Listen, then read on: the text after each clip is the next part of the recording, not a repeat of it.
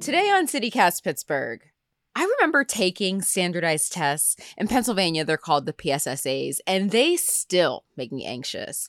That was before the pandemic and virtual learning, and the learning gaps have only gotten worse, especially for Black and Brown kids and those from lower income families.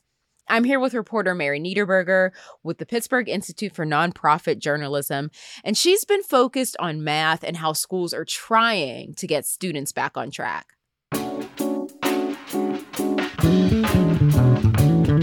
It's Tuesday, June 14th. I'm Morgan Moody, and this is CityCast Pittsburgh.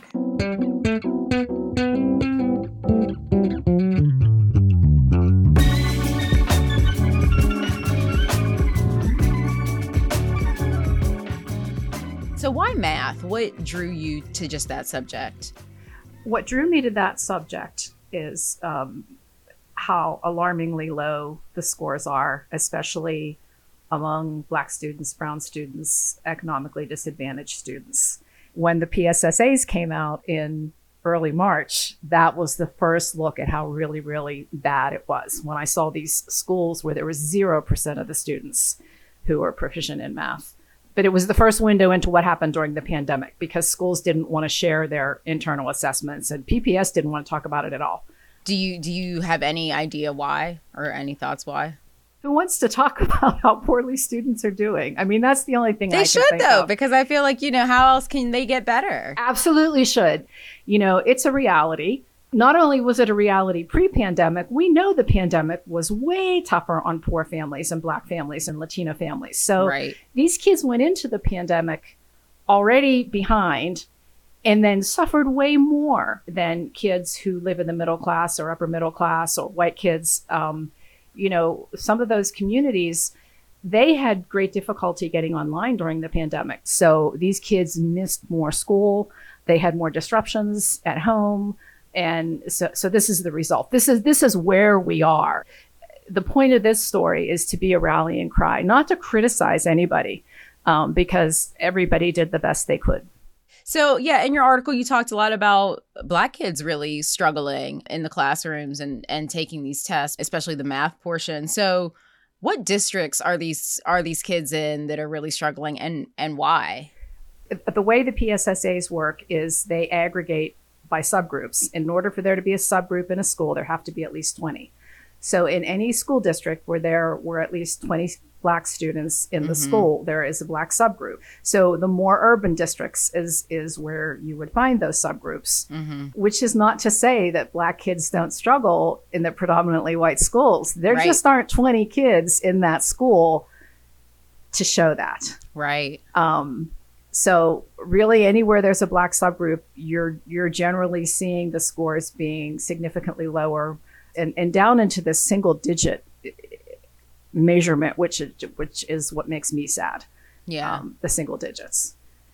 And were there any other subgroups that you looked at? Like were some of these children, did they also have maybe a learning disability that could factor into why their scores were so low? Well, the kids who have disabilities take a different kind of a test and they are aggregated out separately. There's also, I'll just say this. I looked at the Latino population in Pittsburgh because that was the only district that I think was large enough for there to be a subgroup. And the Latino students did very poorly as well. And I think there probably was a language barrier issue as well as some of the other factors.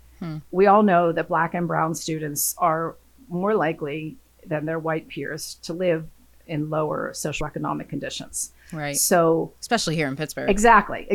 In Pittsburgh, let's say that. And probably many of the kids who were Black or Brown were also economically disadvantaged. But the scores don't break down into the individual to say, like, we had this many kids who were Black and economically disadvantaged. They just give you the percentage of Black students and the percentage of economically disadvantaged and the percentage of Latino. But there's definitely crossover here. Why are Black and Brown disadvantaged children struggling the most? I mean, it's kind of been a constant theme, but really since the pandemic, why are they struggling to keep up with their white counterpart students? Well, I'm just going to talk a little bit about before pandemic. Some of the districts like Woodland Hills and Gateway were really trying to address their racial achievement gaps. And what they found was the way math was taught had a lot to do with it. First of all, teachers having implicit bias about what kind of achievement they expected out of minority students. And they worked on that, and about the way math is taught. And so they introduced the concepts of culturally relevant math. What's that mean? Culturally relevant math? Okay, it means presenting math problems in a way that is relevant to the students. So it becomes real to them. Like how? How do you make it real? So one of the projects that the students had was to research food insecurity and its effects on residents of Allegheny County.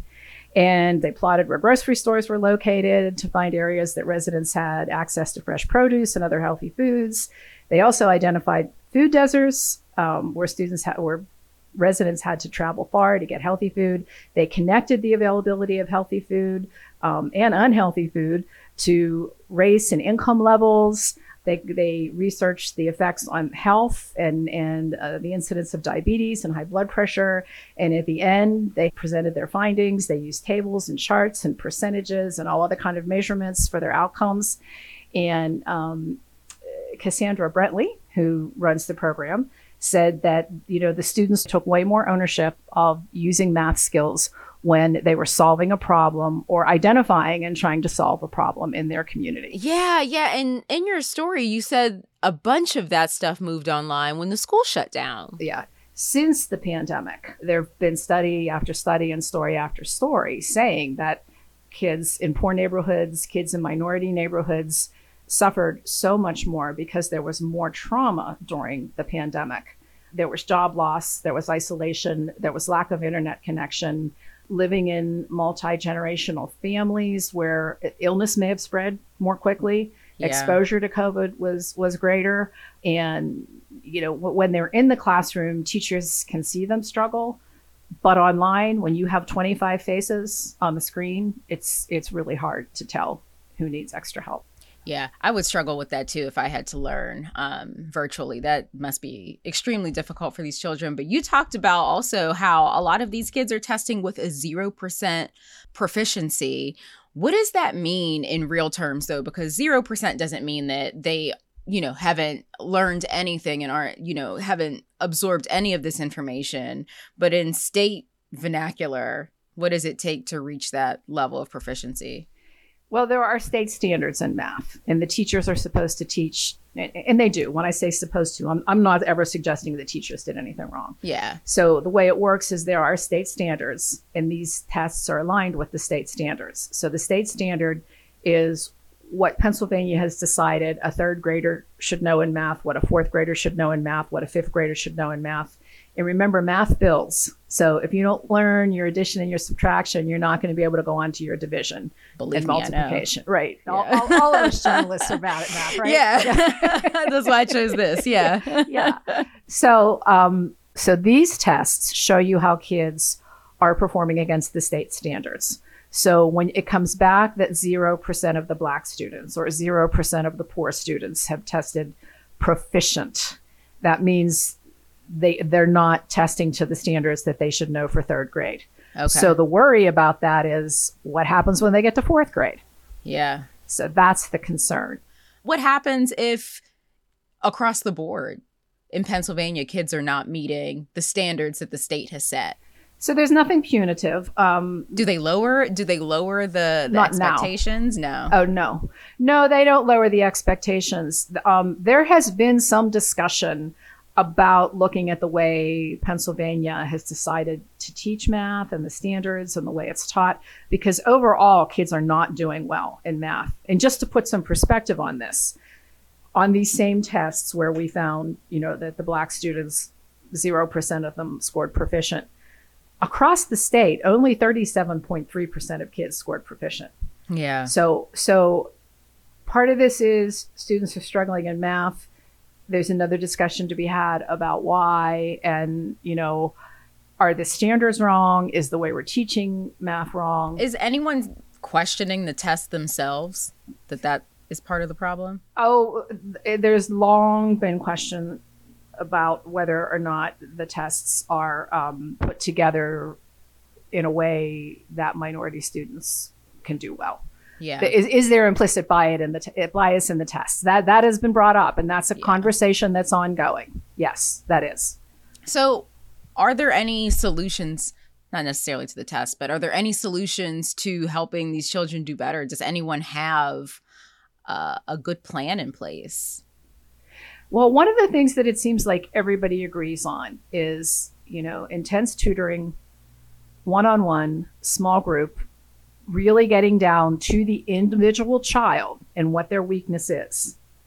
The federal government has given, I think it's in the billions of dollars now, to schools across the country to pump into whatever they needed to react to COVID. So in the beginning, a lot of that money was spent on putting up, plexiglass partitions and buying masks and that kind of stuff. And I think this last round, from what I was told in speaking to folks, a lot of them want to use it for more intense one-on-one work with the students. For instance, Woodland Hills this year wanted to do after-school tutoring.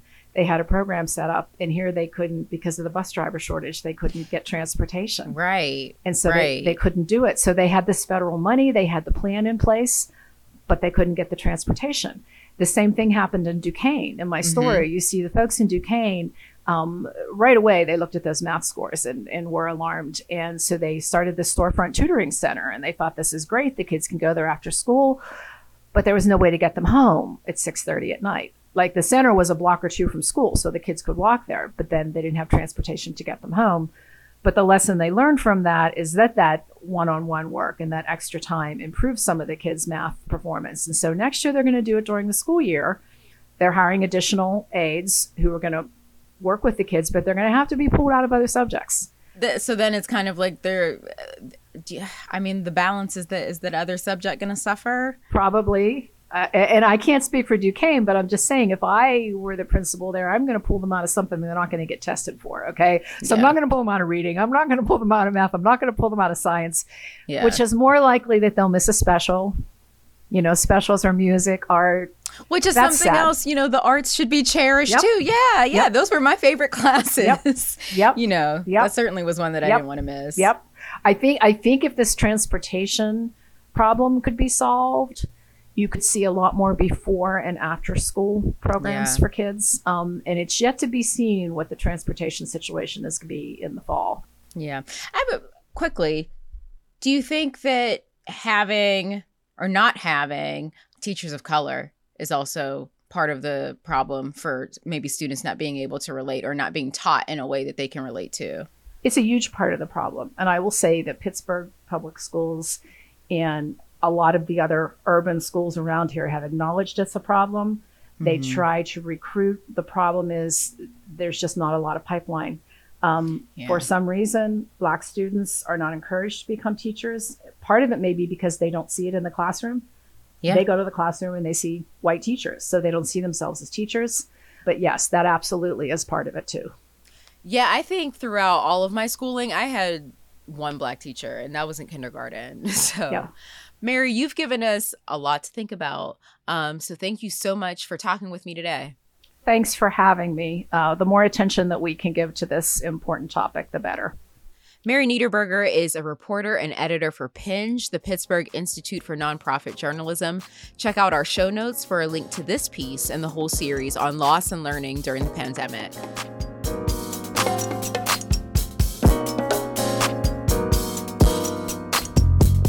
Here's what else Pittsburgh is talking about today. A bipartisan group of U.S. senators reached a deal on guns. If it goes anywhere, it could lead to red flag laws. That means removing guns from potentially dangerous people, giving money to school safety and mental health resources, and expanding background checks. But there's a big difference in where all Pennsylvania's various candidates fall on the issue. Check out our newsletter for more information on that.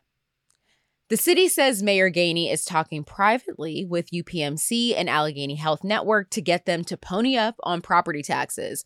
Both are technically nonprofits and don't pay a dime, even though they own huge swaths of the city. Both companies have agreements with Erie to pay some taxes there. And the Steelers have unveiled a new padded helmet to keep everyone's head safe through the offseason. Please hit up our social media for a picture of these things. I mean, I'm glad they're safe, but they have our boys looking like bobbleheads out there.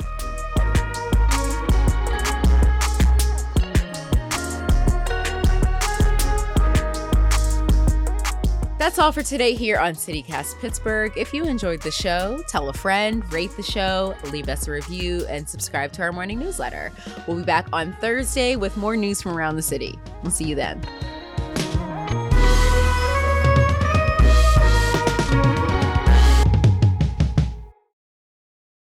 And it's funny, that teacher thought I was a boy.